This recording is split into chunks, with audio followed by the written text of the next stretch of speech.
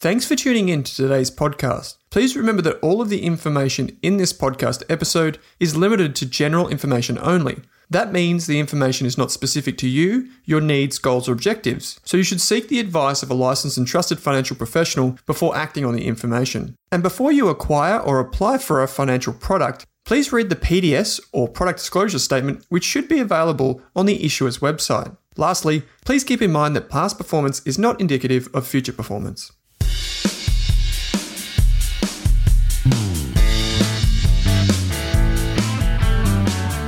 Kanish, thanks for joining me for this episode of the Australian Investors Podcast. No, thank you for having me on. Yeah, it's great to be able to chat ETFs, thematic ETFs in particular, or sector-specific ETFs. Today, we're talking about the Robo ETF, so Robotics and Automation, which has this kind of flair with AI, which is really cool. And we're going to talk about kind of the sector at large, the use cases, and just drill into like how it's actually constructed. Because most Australian investors don't really have exposure to this sector from the outset. You know, if they're looking on just on the ASX, this is a pretty tricky one to get exposure to. We have companies like Altium in Australia, which does printed circuit boards. We have a few of the general tech companies, and then we have some of the larger companies that utilize technology, but not specifically in robotics and automation. So it's kind of an interesting conversation. Maybe just to start things off, mate, let's just set the scene. Like, what are we talking about? Like, what's included in robotics and automation and AI? Like, how do those things come together? I've got an example of a company at the end, but just from your perspective, like, why does this product exist? Why does the industry exist? What problems are being solved? Let's just go from there. Yeah, definitely. So it's a funny one. So if you were to say, what is a robotics or an automation or an AI company, an artificial intelligence company, your mind immediately would go, okay, it's a tech play. It's going to be a technology stock. It's going to be things like Facebook, Google, Apple, Microsoft, Oracle, etc. That's actually not the space where majority of the innovation is happening from a robotics perspective or an automation or an AI perspective. Yes, there are some tech companies in this, but from where we stand as a mega trend of robotics and automation and artificial intelligence, it's not a tech play. So we have partnered with a company called Robo Global, and to be honest, they're probably the premier experts in this particular trend. They actually created the very first index to track this mega trend. So that was back in 2013. So if you cast your mind back to then, majority of robotic companies would be in the manufacturing space, and it's basically the big robots that you see in factories that put together cars and, you know, that we have in the factories that put together sort of the processing plants. That's how we think of robots. But there's a lot, as technology has advanced, as the speed in semiconductors and chips, etc., as the internet has innovated, the use of robotics and automation and AI has increased. So you're now finding that you've got companies in healthcare, in consumer, in food and agriculture that are classified or could be seen as participating in the trend, in the mega trend of robotics and automation and AI. But that's where we wanted to partner up with a company like Robo Global when we launched the Robo ETF here in Australia back in 2017, because we wanted to have a pure play. We didn't want just there was no classification. So I guess to think of this, when a stock is listed, there are companies that classify those stocks based on which sector or which industry they're a part of. There is no industry of robotics. There is no industry of automation. There is no industry of AI. There is no sector. So how do you then work out how to get exposed to the theme? And as you said, there are some names in Australia, very few, but we've got names in this particular, in the portfolio, things like Ocado or Yaskawa, which is a manufacturing robotics play, or iRobot, they do vacuum cleaners. John Deere, tractor company, very big in the autonomous vehicle space and sort of autonomous sensing. So again, you wouldn't assume there to be these companies, but there's a bigger play, and that's why we wanted to partner up with an expert in the field. It's an interesting industry in overall because, like you said, trying to bring robotics, automation, and AI into one portfolio is kind of, for a growth investor, that might seem like the dream because you effectively have these three things, which are a bit buzzwordy, of course, but you have companies in this sector that are really driving their respective industries forward. So, you know, whether it's healthcare, whether it's just a humble vacuum cleaner. So many people have those vacuum cleaners. I was chatting to my neighbor the other day, and he just bought a house, and he's like, I'm not going to get another vacuum. I'm just going to get the robotic vacuum and then get a cleaner to come in every now and again, or have the little Dyson to run around. And these types of little, I guess, automations appearing everywhere. So not just in the home, not just in the Amazon factories where shelves are moving and packing, everything from companies that create systems like iRobot also, even though it creates vacuums, it also creates systems for defense and for those, I don't know what you'd call them, but like the bomb kind of like protection robots that go in first and try and disarm the bomb, make it safe before a human comes in. Like these types of tools are really cool too. Just on that, you mentioned Amazon and you mentioned the Amazon Robotics. So that's a really interesting play because Amazon Robotics, yes, they're probably one of the largest companies that have from a robotics perspective, but we actually don't have Amazon in this portfolio. It's 85 stocks at the moment. No Amazon because they don't generate revenue from their robotics center or that arm. So, when you're wanting to get exposure to the trend, you want to get exposure to people that are generating revenue from it and innovating in it, not just simply buying a company and then using it, if that makes sense. Yeah, no, it does. Because if you want to benefit from, I guess, the overall structural trend, the easiest use case or the easiest way to kind of follow what's actually happening with that thematic is actually to follow the money, right? So yes, you get exposure through Amazon, but you might get exposure to many other things that come with that, like e-commerce, which you might not want, or servers and cloud computing, which has been good in the past, but you might not want going forward. What was interesting is the Robo score. So when I was learning about the Robo ETF, most ETFs, and we're talking off air about this, most ETFs, have an index methodology, which is effectively, this is the sector, this is a classification, and this is the weighting methodology. And we put that together and that's the portfolio. Whereas this uses a Robo score. I think I got that right, like a Robo score. So out of 100, it scores the ETF. And it kind of relates back to what you were just saying about companies that actually generate revenue from robotics and automation. So can you explain how that works? Because we see this in a couple of ETFs on the ASX, but not many. And I think this is something that we're going to see more of, effectively automating a human input, so like an active management approach, but with the automation element of a traditional ETF. So it's kind of the best of both worlds. Can you explain how this works? Yeah, definitely. So the Robo Global team, if you think about it like this, so they have firstly a team of research, a director of research. They've got a team of research analysts. Now, this research team is analyzing companies on a daily basis, meeting with companies that they've identified to truly understand where their place sits within the megatrend of robotics, automation, and artificial intelligence. So they're talking to these companies, analyzing their management team, talking to their clients, talking to their suppliers, really doing the deep level research that you would normally get from an active manager. And they're wanting to understand from a revenue perspective, how much revenue and the purity of revenue that they're generating from this theme. Are they innovating in this area? So you may have a company that doesn't generate much revenue, but that's because they're yet to maybe set up a distribution center, or they're still working on the sort of the innovation or the products that they're trying to do their research and development. But they're really going deep down in that perspective of analyzing where these companies sit. You then have that idea of, okay, so they've identified these companies, and that's well and good. But then from the research team perspective, they want to have some guidance in terms of which area of robotics, automation, and AI should they be looking at.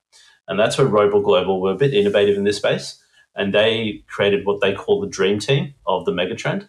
And these are their strategic advisors. And the strategic advisors are entrepreneurs, academics, industry thought leaders in the space of robotics and automation and artificial intelligence. So it's people like Dr. Daniela Russ. Now, she is the head of the Robotics Center at MIT. It's Dr. Henry Christensen. He's the director of UC San Diego in Contextual Robotics Institute.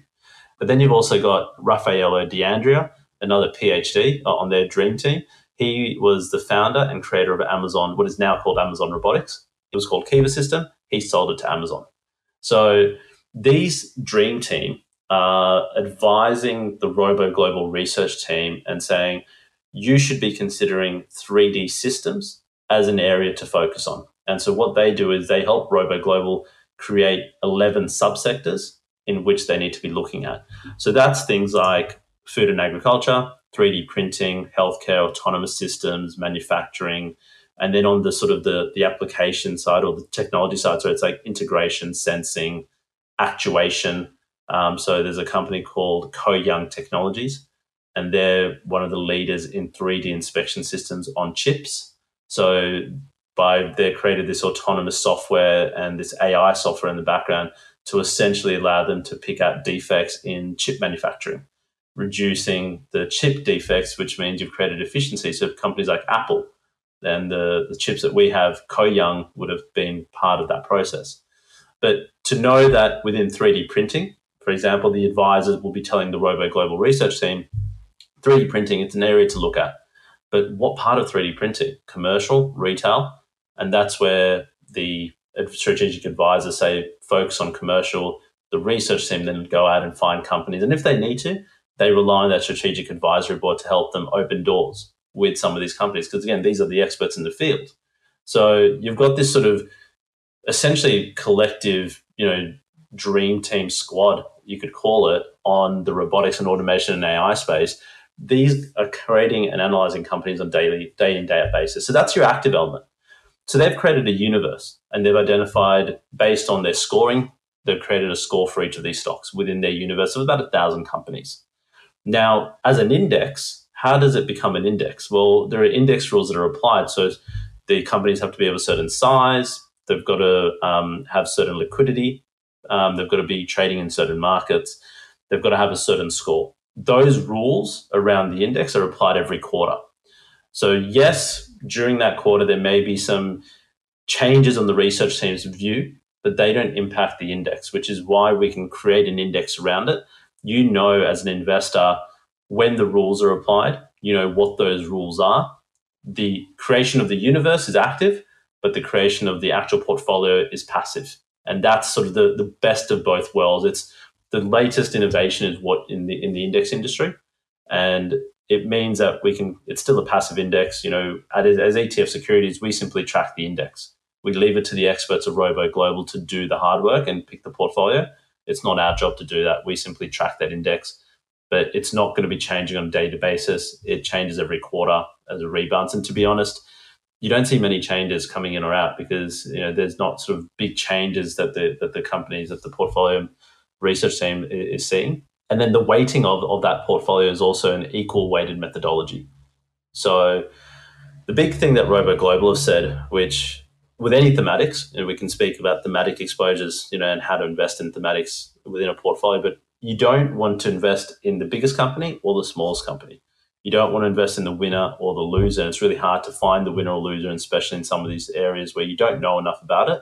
You want to invest in the theme. The theme will win. So how do I get exposure to the theme? And that's through ETFs such as Robo. It's interesting, yeah. When we're investing, particularly in growth style companies, like here at Rask, we tend to focus on, an equal weighting approach as kind of the default because, like you said, oftentimes, at least with our members, they don't necessarily have hands-on experience with the research that we're doing.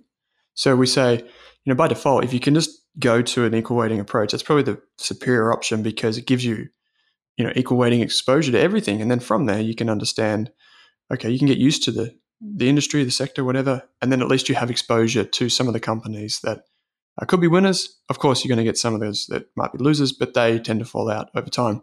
So it's a really interesting one. And I think it's pretty unique in Australia because if you had, let's say you had those analysts looking at robotics companies and the industry overall, in an active fund, it would be a lot more expensive than through an ETF, which can kind of automate the back-end processes and provide that exposure. You said that it doesn't really tend to turn over that much, which is probably one criticism of thematic ETFs, right? Like high turnover from regular rebalancing or substantial changes to portfolios. And that's one of the reasons why we do quarterly rebalancing on this particular fund, just to allow for if there were to be changes. You don't want there to be large rebalances where particular companies may be quite large positions in the portfolio, or if you leave it too long, like if it was annual, the turnover would be a lot higher. And that's why we've sort of taken the approach on the quarterly rebalance. And also from an equal weight perspective as well, the allocations is 86 companies at the moment within the portfolio. So, the maximum at one point in time that you may have exposure to within the portfolio at the time of the rebalance is going to be less than 2% anyway. During the quarter, yes, that weight may run above a certain point because of the price move, but it's not going to be significant enough where you have big sort of rebalance, sort of turnover risk. Yeah, interesting. As I was going through the list of companies on your website that are actually in the fund right now, because you disclose the top 10 and then you've got all the holdings as well. I think it's in like an Excel sheet. I noticed that there was a company called Intuitive Surgical, which is a very popular company amongst growth investors because it's kind of like otherworldly in terms of what it can do. And just even looking at the machine, it's a bit weird. It seems like there's arms flying off everywhere. Kind of the way I describe it is kind of looks kind of like a spider um, that a doctor can sit inside or operate remotely, and it does surgeries. Right? I don't know if you know much about it. Yeah, so essentially their main product is a machine called the Da Vinci machine. It helps doctors do mid-body surgeries. Now, a doctor can control this machine from the same room, from another room in the hospital, or from the other side of the world, depending upon the internet connection. This is an example of an industry from a healthcare perspective where you had the use of robotic arms in manufacturing for many decades, and they've improved, significantly even since from when they started getting used in the 70s and 80s. You've now got that sort of technology, but it's being applied within the healthcare sector. The use of and the speeds of the internet that we now have allow for use of these machines to be used with actual surgeries on humans. Not only does a Da Vinci machine help a doctor reduce their stammers or their shakes in a surgery, it learns from operations.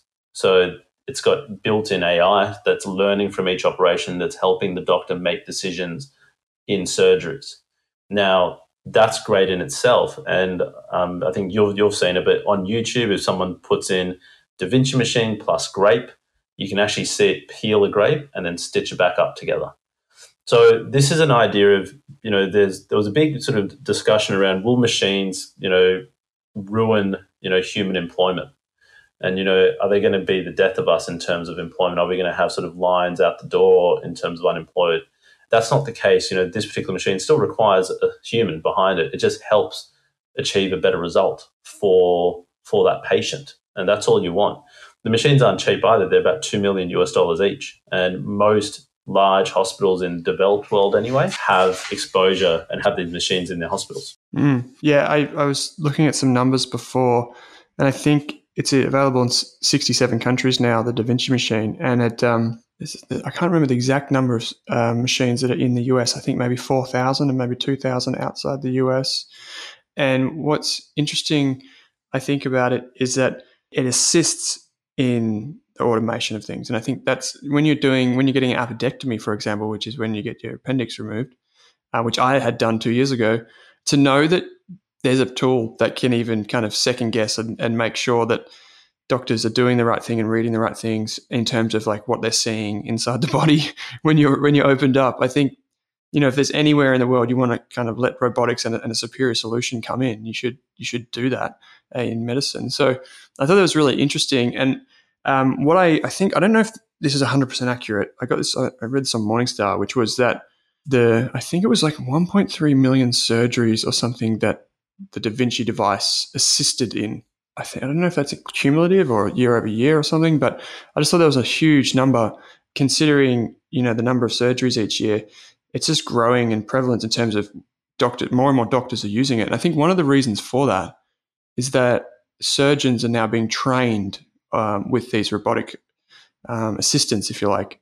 And so when they're learning to use the machines first before they go and do it themselves, which then means it's kind of natural. Like you see like Google and all the different technology companies recognize this early on. If you can train students and younger people and people in universities with your tools, they're going to opt for that in the future, which is a pretty powerful feedback loop. So yeah, I think from a fundamental investor's perspective, just on Intuitive Surgical, one last thing is that it looks like revenue slowed year over year a bit, but when you consider the size, the addressable market for these products, I feel like it's like multiples bigger than it already is, even though it's been going for 15, 20 years, So fascinating stuff. And it's interesting you mentioned about, the concern people have around robotics, right? It's not just in healthcare. This is kind of like everywhere, right? So I think that's right. We have seen this one, that the use of robotics and automation and AI, it's not just, as I said, 30, 40 years ago, it was very much just in manufacturing.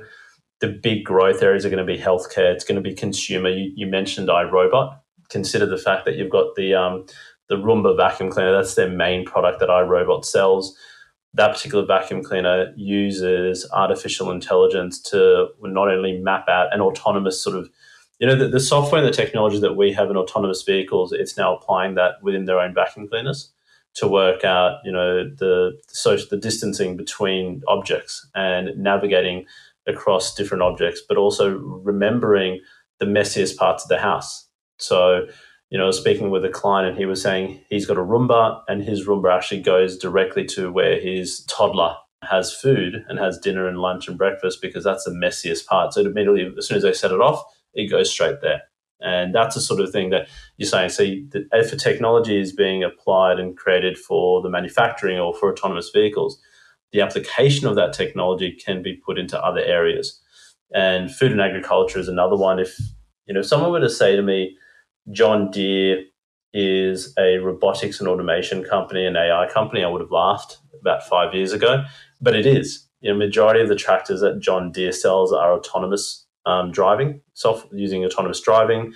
It uses sensing within its machinery. So, if you've got sensing that can pick out which seeds need to be watered in a crop and what a pressure to apply from that water, that's what you actually want to start to see. So the efficiencies that you have, there is a need as well when you think about it from a perspective of just satisfying humans' demand for goods and services, whether it's the harvesting of crops, whether it's the mailing out of packages, using from a grocery perspective. So Ocado is a UK company that Coles have a partnership with here in Australia. So in all their automated sort of supermarket centres that they've got, that sort of the fulfillment centres that Coles have, they use Ocado technology to basically create all the different packages that then get sent out to clients and consumers.